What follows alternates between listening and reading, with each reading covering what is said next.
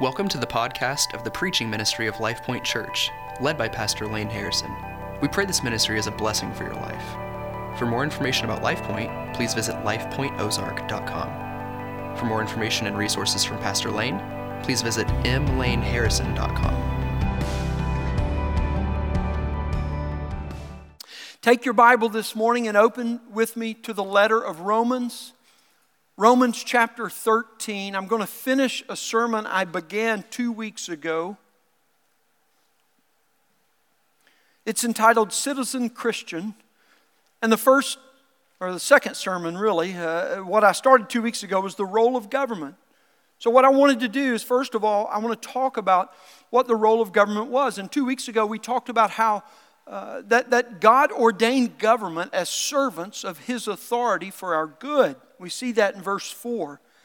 And we began to lay a foundation of a biblical theology of government. What does the Bible say about human government? And I just want to remind you that as our aim is always, how is it that Christians live by faith under the lordship of Jesus Christ in our everyday life, so that we can bear a faithful witness to His glory and His good in our life.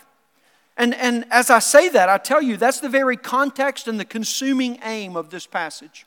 That's the heart of what Paul is communicating to the church in Rome. And so I want to read the first 7 verses of Romans 13 this morning before we continue with the message. Romans 13, verse 1. Let every person be subject to the governing authorities, for there is no authority except from God, and those that exist have been instituted by God. Therefore, whoever resists the authorities resists what God has appointed, and those who resist will incur judgment. For rulers are not a terror to good conduct, but to bad. Would you have no fear of the one who is in authority? Then do what is good, and you will receive his approval, for he is God's servant for your good. But if you do wrong, be afraid, for he does not bear the sword in vain. For he is the servant of God, an avenger who carries out God's wrath on the wrongdoer. Therefore, one must be in subjection, not only to avoid God's wrath, but also for the sake of conscience. For because of this you also pay taxes. For the authorities are ministers of God, attending to this very thing. Pay to all what is owed to them, taxes to whom taxes are owed, revenue to whom revenue is owed, respect to whom respect is owed, honor to whom honor is owed. May God bless the reading, the hearing, the understanding, and the obeying of His word today. In the first sermon, we talked about the role of government as God's servant of authority. And here's what we established as of first importance, that authority comes from God. He is the source of government's authority. And this principle of authority, we said, is important to establish first because the source of the authority is what determines the purpose that government serves, the scope and the extent at which that authority should be applied, how it is that an officer of the government should be held and conducted in office, or rather elected and then conduct themselves in office. And ultimately, it is the source that determines the origin of the rights of those that are governed. The origin of the rights. And that'll become ever more important as we walk through this series. So as Christians, we believe that government exists for a higher purpose, that it holds God's vested authority for His purposes in the world. And so what I want us to see in this message is that Christians recognize government as a servant of God's authority for the good of people in order to display His glory on earth. And in the first message, we talked about the role of government. Today, understanding that role, I want us to look at 3 explicit responsibilities that the Scriptures set forth for us, that God has ordained the government with His authority to carry forth. And the first is simply what we see in verse 4. God's servant for our good. Government is a servant of God's authority for the good of people. Now, when Paul begins to teach this, and he says that the government exists for our good, he's speaking in a comprehensive sense. That this good is by God's determination, And not just the individual nor the comprehensive manifestation of the people themselves. That God defines what is good and what is not good. And what God desires is good for all people. You see, government rightly operating under God's authority bestowed upon them for the good of people is a collective witness in the world to the goodness of God that points to Him as Creator and ultimately in recognizing our need for a Savior as Redeemer. So God desires good for all people, and He designated a way for that good to be established and maintained or protected in the world. So what is this good that He desires for us? Well, let's talk about this good in just a few moments here so that we can see it even as it's been applied in our own nation today. In America, the law of God heavily influenced the foundation upon which our laws for today were written and developed. In other words, the definition and the establishment of what good actually is. One modern scholar wrote this, but the reality is unavoidable. Christianity has done great good for our nation. Samuel Langdon was the president of Harvard College, and he delivered a sermon to the Massachusetts Congress 1 month after the start of the Revolutionary War in 1775. That sermon was entitled, "Government Corrupted by Vice and Recovered by Righteousness."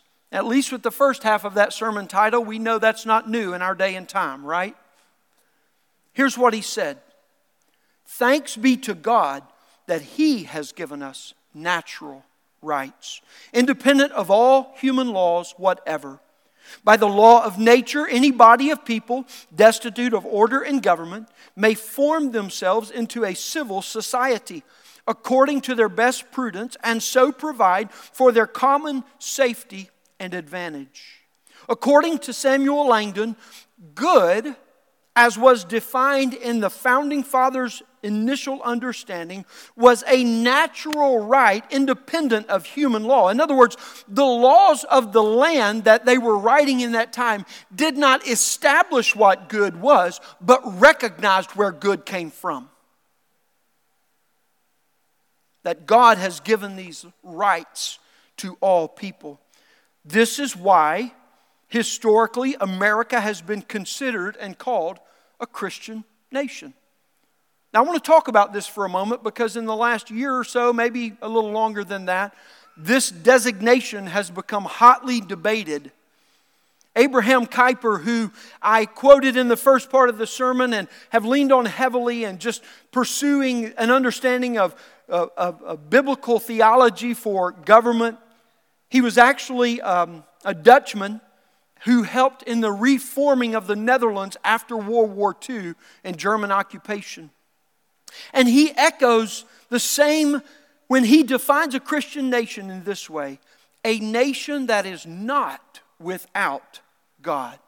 That definition is important because it not only says what it ought to say, but it doesn't say what some try to make it say.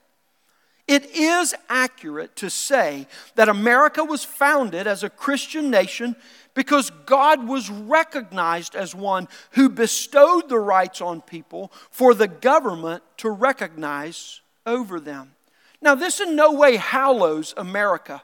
I'm not trying to do that. I'm not trying to make us something that we are not. I'm not saying that instead of Israel, America is now the recipient or the aim of God's promises. That, in fact, is not what we need to say, and we would be wholly wrong to say that. Christians are the recipients. We are the new nation of God, if you will. Incidentally, that word nation, when you see it in the Scriptures, we don't think of that word in the way that it was written. It's people. It's a people. It's not a defined country as we think of it. It has both implications, surely, but just to help you understand that. But it doesn't make those who purport that America is a Christian nation religious nationalists either.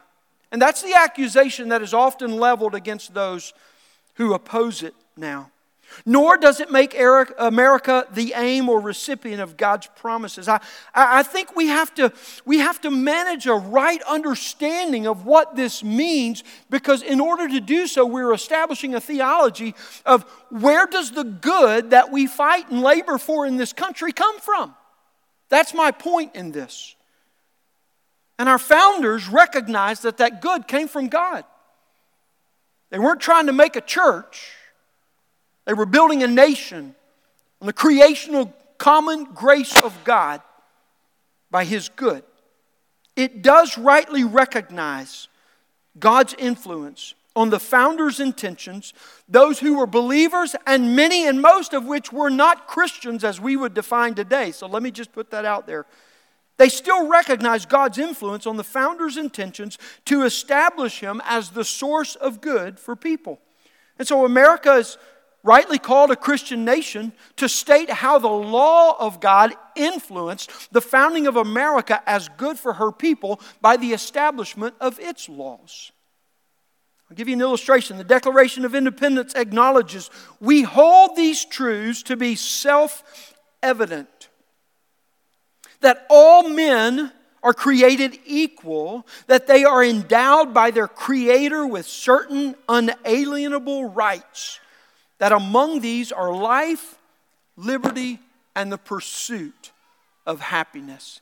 They're not trying to quote Scripture, they're trying to apply it in their work.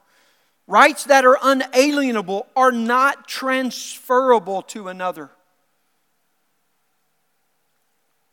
And they're also not capable of being surrendered or repudiated. See, that's important, friends.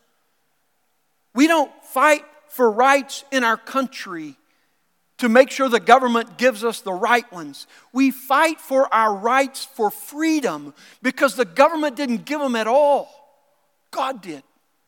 And that's what these documents establish us in. Christians hold that we should not release inalienable rights of citizenship because we cannot. God gave them to us. We don't have the right nor the authority to take them away from anyone. We can only recognize them and regard them for the purposes for which God gave them. A number of years ago now, Springfield came into a very heated debate over an ordinance that the city council was wanting to pass for its community. And it was an effort to press the ordinance such that it would push to undo rights as inalienable in favor of government-determined specialized rights.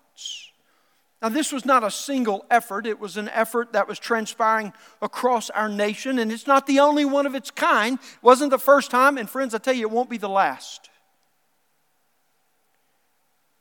But when we fail to relinquish, or when we relinquish the value of inalienable rights as being from God, and we begin to say that they come from government or the laws that it establishes, then there becomes a void that is left to fill. And I have found in my lifetime, government's happy to fill the vacuum created by that void. That they can make determinations that they are neither authorized nor able to make. That's why Christians and our faithful witness to the goodness and the love and yes, even the law of God, we're compelled by love to oppose actions that oppose God's law, because listen, that which opposes God's law can never be good for people. That's foundational for us. Foundational. When rights get moved to be as from government instead of from God, it's always bad for people. Dave Miller, in his book, God and Government, writes, when government loses sight of the function for which it was created, citizens are hampered in their efforts to achieve the purpose for which they were created, to obey God. Now, some would argue, but if I'm not a Christian, why would I need to obey God? Well, what I would say is that the Founding Fathers translated this in this way, is that citizens become hampered in their efforts to achieve the purpose for which they were created, to pursue life, liberty, and the pursuit of happiness. This is why a first and most important good that a government must serve is the freedom of religion. Not the freedom to worship, which is at the very point of our argument today in whether churches can regather for worship, and we see that battle being fought on the West Coast and likely in some other places as well. Not the freedom to worship, the freedom of religion. Very different definition. You go, are we really arguing that? Iowa, a number of years ago, already sought to define the First Amendment not as freedom of religion, but as only freedom to worship. And once they can define what that means, they can define what we can do in the midst of it. But rather, they must establish their rightful place as servants and not the source of God's authority. When government assumes the position to bestow instead of recognize rights, the first right to be infringed upon will always be the freedom of religion. They'll run at it from different ways, but it will be the ultimate aim. Government cannot bestow rights onto any people, but they try. History proves this, does it not? Their job is to recognize the rights bestowed by God in creation. God gives His good to people by the rights He bestows upon us, and He authorizes government to recognize and to defend those rights for us. And so the first and most important responsibility of government is to recognize and guard the rights of people bestowed by God. Now, another thing that's always bad for people is when rights are relinquished. Allow me to clarify this. I'm not saying that Christians should never relinquish our rights, distinctively as Christians. Let me explain. First of all, Christians remain ready at all times to lay down our freedom of Christian liberty for the gospel. This is explicitly taught. We know this, that our liberties do not serve our self-interest, but our liberties are always to be offered to serve the gospel. Okay? So I'm not talking about religious liberty or Christian liberty in the Christian sense. We offer those to bless, love, and serve other people in Jesus' name. But also, Christians explicitly should be willing to personally lay down our rights as citizens, stay with me here, to serve the gospel and the common good of others. This is one of the fundamental aspects of a missionary call. That Christians would lay down the comforts and the conveniences that we enjoy in a nation that is established by these rights in order to give those up and even go into other nations where they don't have the same freedom so that we can preach the gospel. Do you understand what I'm saying here? I'm not saying that we allow the government to release them. I'll come back to that in a moment. But individually, personally, we can offer those up. That's the distinction I like to make. To go, Lord, these are my individual rights, but I'll offer those up in order to serve the gospel. That's always valid. But we never release the inalienable rights of people to government. And by never, I mean never. So that they get to replace what is every individual's responsibility by the chosen means of a few in control. We should not release our inalienable rights for one reason. We cannot. We cannot. Do you understand that? We didn't give them. The government didn't give them. And the government can't take them away. They try. And even in their best efforts, when they try, they have not removed them. They just have been set differently upon us. Rights establish our responsibility. And so as Christians, we should not only oppose the removal of inalienable rights, but we should fight to ensure that it never occurs for all people. For all people. When Christians defend the inalienable rights of every person, we're testifying to God's goodness for people. And we're also testifying for every person's individual responsibility before God. You see, how Christians regard inalienable rights serves for the good because we recognize God's purpose in creation to point to our need for redemption.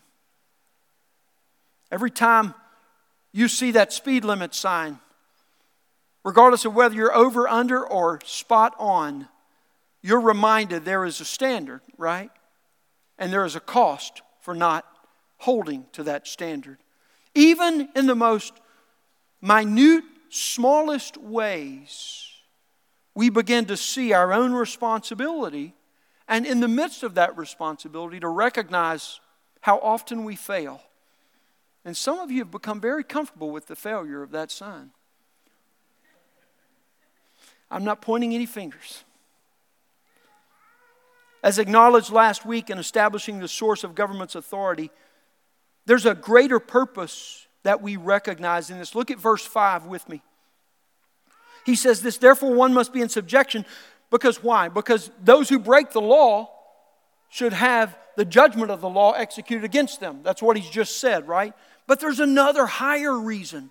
Not only to avoid God's wrath, which comes through government, the execution of justice, but also for the sake of conscience. You see, friends, conscience right here is the highest authority in the earth for individuals. As a matter of fact, as I said in the very first sermon that I spoke on the Christian conscience, your conscience can't make a wrong thing right, but it can make a right thing wrong. And while you won't always obey your conscience, you should never betray your conscience, because you'll pay for it. And the way that government recognizes the rights of individual by God's design for our good should influence and shape the conscience of every individual in that culture, in that nation. And so how government exercises their authority should influence to shape people's conscience for good. Now we often hear you can't legislate morality. And while this is true, you have to be very careful with that because it can be misleading. You see, you can't make a person good, nor can you make a person moral by passing laws or executing justice in regards to those laws, right? Doesn't matter how many times you get a speeding ticket. You still have that heavy foot. Some of you do. Oh, maybe not for a while, but then you realize, right? I'm sorry, no more personal testimonies. But here's what you can do. While you can't legislate morality, you can force them to be bad when you legislate immorality. What must be done is to make good law that influences and shapes the culture for people. And the longer I live, the more I see the importance of this as a value. One cannot escape the reality that the state is a moral organism. That's not my argument. That's the argument of many experts through the ages. And this strikes at the heart of a major schism in our nation today, defining what is good, right, and just, and who it is that gets to make that definition. When people submit to the government, it should influence their conscience to be shaped by God's good for them. Whether they recognize Him or not, that's not the point I'm trying to make. Christians recognize that in this first responsibility of the state as for the good of people, at times we cannot make nor can we create good. But we can push back to resist or at least hold the line against the advancement of what is not good, against what is immoral, and what is just plain wicked. The first responsibility of government is as a servant of God's authority for the good of people that point us to the highest good, His glory for us. The second responsibility is the government is a servant of God's authority for the security of people. Look again at verse 4. Speaking of the government, Paul writes, does not bear the sword in vain, for he is the servant of God, an avenger who carries out God's wrath on the wrongdoer. You say, is God angry? Yes, Romans tells us this. The wrath of God is being revealed against all ungodliness. And those who act in that way, who break the law, if you will, the government has a responsibility to avenge that. Now, there's a difference between the government avenging that with the authority God has bestowed upon them and us vindicating ourselves with vengeance. That is always wrong. This is always right. They don't do it in the right way. We'll come to that in later sermons. Security and protection for the good of its people becomes a government's principal responsibility. Paul establishes this. Peter establishes, even Jesus establishes this. The founding fathers of America recognized that the purpose of government was to protect its citizens, John Jay said, from criminals within and enemies without, what he called domestic and foreign aggressions, enabling them to pursue a virtuous life. And the founding fathers en masse believed that the role of government was to protect its citizens. Government is to secure the rights of its citizens, not that it bestows upon them, but that it recognizes are from God. You see, this security of people holds two forms. The first form of security is this: it's sovereignty as a nation among the nations. Don't ever think that it is anything other than fully aligned with the will of God for a nation to be sovereign in the exercise of its authority.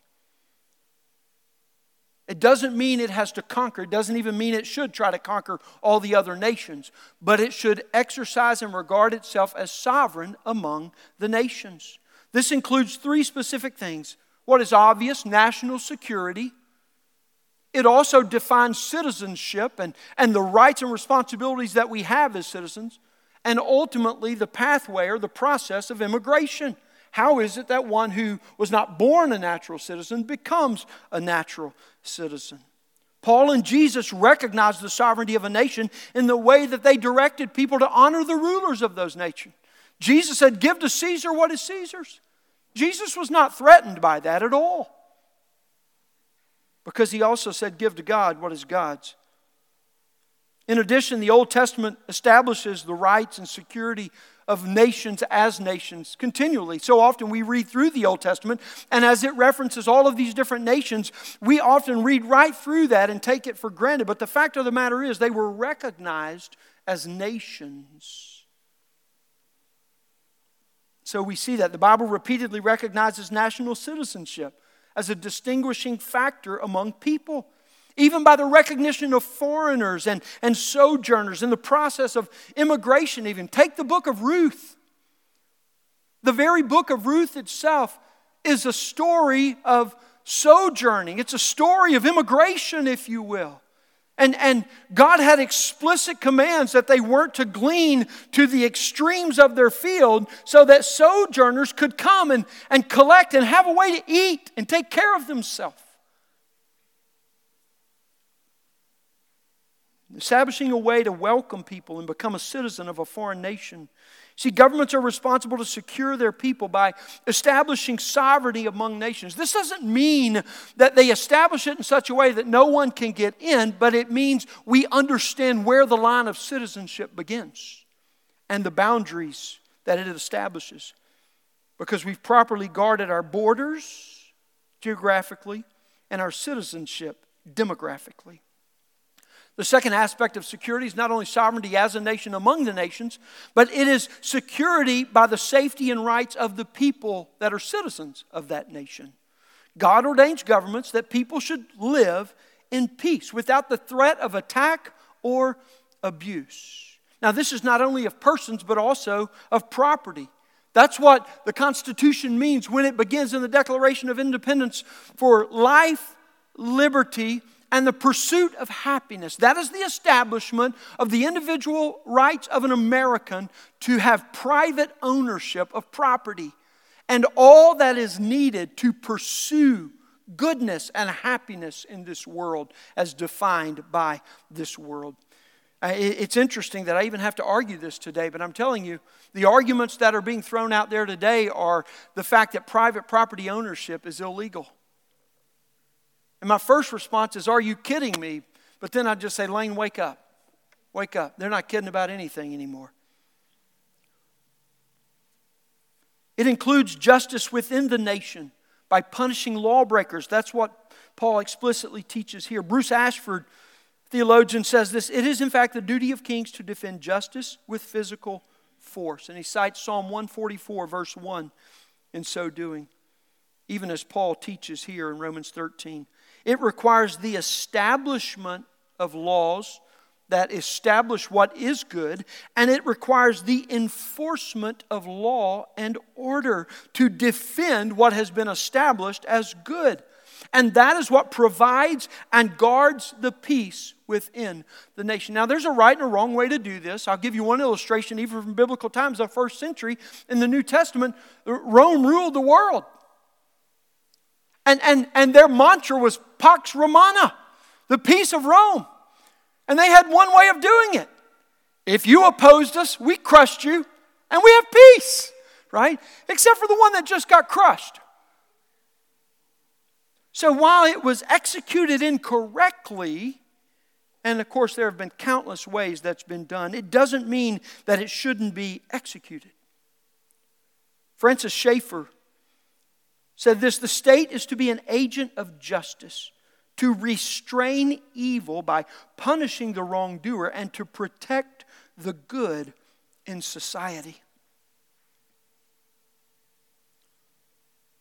It is not right for us to sentence criminals, put them in prison wrongly, or when they have been put in prison correctly as justice, to be released without paying their debt to society.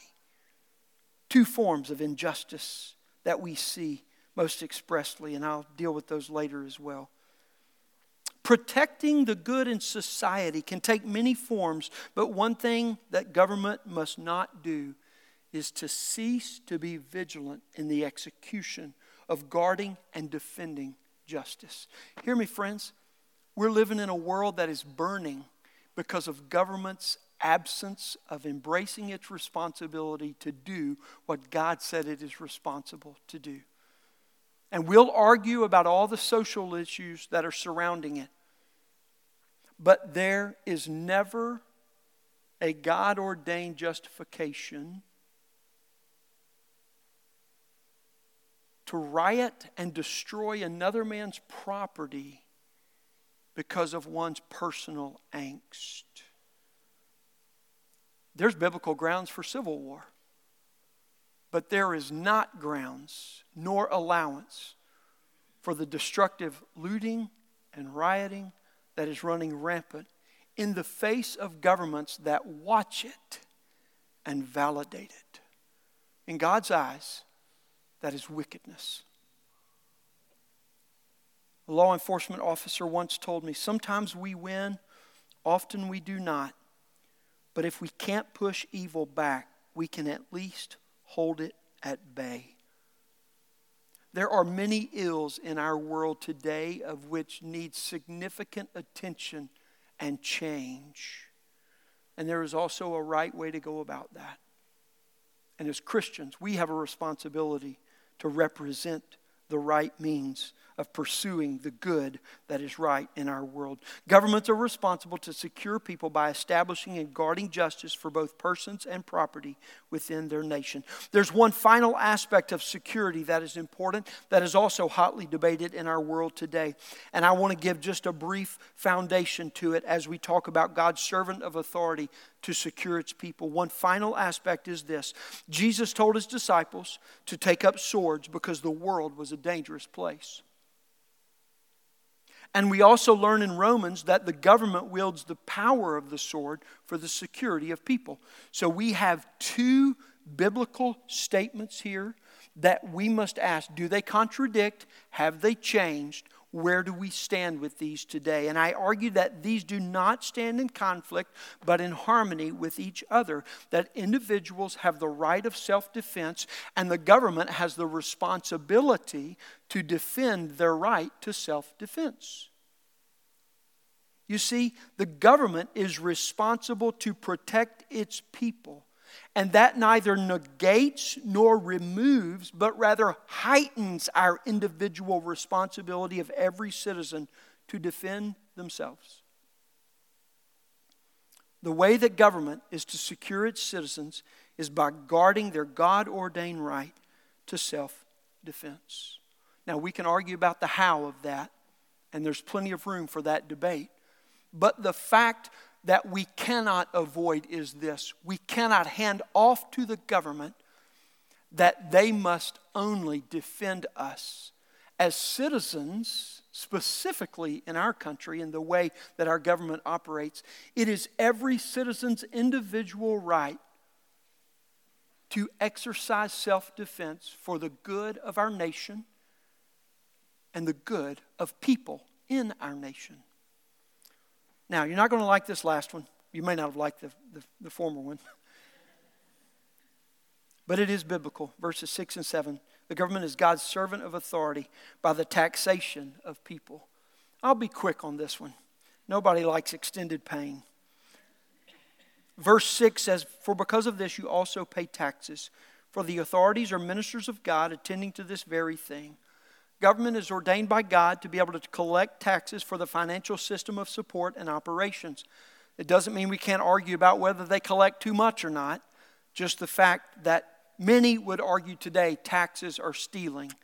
There may be a level at which that is truth, but taxes in and of themselves are ordained by God so that the government can carry out their role. And there's plenty of room for corruption, because anytime you put money and power together, corruption often follows. But it doesn't mean that you can separate the two. Not everything is the government's business to meddle in or to interfere with. We would surely do well to learn that today in our expectations that we hold of them. But listen to me. When we understand government's role, here's what we should understand: that government is never designed to provide life, but rather for the prevention and the removal of hindrances that suppress our goodness, for the opportunity and the advancement of life. The role of government is to remove what hinders or threatens our good so that every individual can excel in that. And when they do otherwise, in other words, when the government becomes the source of handing out our good to us, they develop a dependency that they are neither designed to do nor to provide. It strips individual dignity. It strips individual value. It removes ingenuity and the ambition of individuals to advance themselves as God has created us to do. You see, God's good is most explicitly realized and cultivated in this way: less government through less taxes. Government is responsible to collect taxes to fund that which guards and fosters the goodness of God for the good, the well-being, and the advancement of its people. And our responsibility as Christians is to recognize government as a servant of God's authority for the good of people to display His glory on earth. A few closing comments and I'll be done. We know that freedom is neither free, but I'll add to that, neither is it free to be messed with. And this is where we must hold our witness, friends. God's intent is for people's good through government. And we have a unique opportunity for active participation in it. Freedom in the world, basic human rights, reflects, though imperfectly, the eternal freedom by faith in Jesus Christ. And as Christians come along with our faithful witness in the world, what we do is, as we defend our freedom on earth, we declare the lordship of Jesus Christ, who secures our ultimate freedom by His own blood. And so we as Christians live to bear witness to King Jesus' glory of true righteousness, true justice, true peace, and true good for all people. That's why the gospel remains the heart of our issue, and we cannot remove it from our citizenship. We must bring the lordship of Jesus Christ to the very center of our citizenship as Christians. And this theological foundation informs and fuels our witness to King Jesus in the public square. How it is that we do that. Let me ask you this, Christian. What is your witness saying to your neighbors today? There's plenty of things to loathe and complain about. But the number of things we can complain about as citizens shouldn't compare to the number of things that we can give honor and praise and glory to God about as His citizens as well. What is your testimony telling the world? The gospel is the heart of our witness. Last story. This last week, some of you may know this and others may not. My father passed away last Friday week ago actually. And I was with my mother and my brother and my sister. We had gone in and had an opportunity Friday morning about 9:30 to FaceTime with him. And at this point, he was no longer conscious in the sense of being able to see us and to carry on a conversation, but he could hear us, and you could see he was responding to what we were saying to him. And We would speak to him and you could see his lips murmur and hear him trying to articulate things through his oxygen mask. But death was coming. It was very obvious that it was very near. And so we went back out into the waiting room, and I mean, the second floor of the hospital was a desert land. No one was there, and we were waiting on the doctor to come in, and we just agreed that we knew where my father was headed. We were not afraid of that, and while we were grieving deeply, we were not afraid if that was God's plan. And so we agreed, and we prayed right there for 15 or 20 minutes. God, if you're not going to divinely intervene and heal him, take him. So we prayed that, and a few minutes later, the doctor came in, and we knew this visit was coming, that they had been giving him very small amounts of pain medication to keep him so he could at least hear us and communicate with us. But from this point on, the pain medication would be amped up just to settle his body so that death could come. And so the doctor came in to tell us that, and very quickly he sat there talking to my mother. And in those last few moments, my mother said, well, doctor, I want you to know something. That we're okay with where he's going, and we're okay that he is going there. And I want to tell you why. And for the next 4 to 5 minutes, that doctor who came to bear very terminal bad news to a grieving widow got a very clear, direct presentation of the gospel from that widow. And he turned and looked at the 3 kids, and we were like, dude, if you're around her again, it's going to happen again. Just get comfortable. That's what she does. And she shared the gospel, and she said, he's fine. We know where he's going. Do you? Do you? What is your witness saying to the world? Be very clear that no matter how bad things get, Jesus is Lord of all. Let's pray.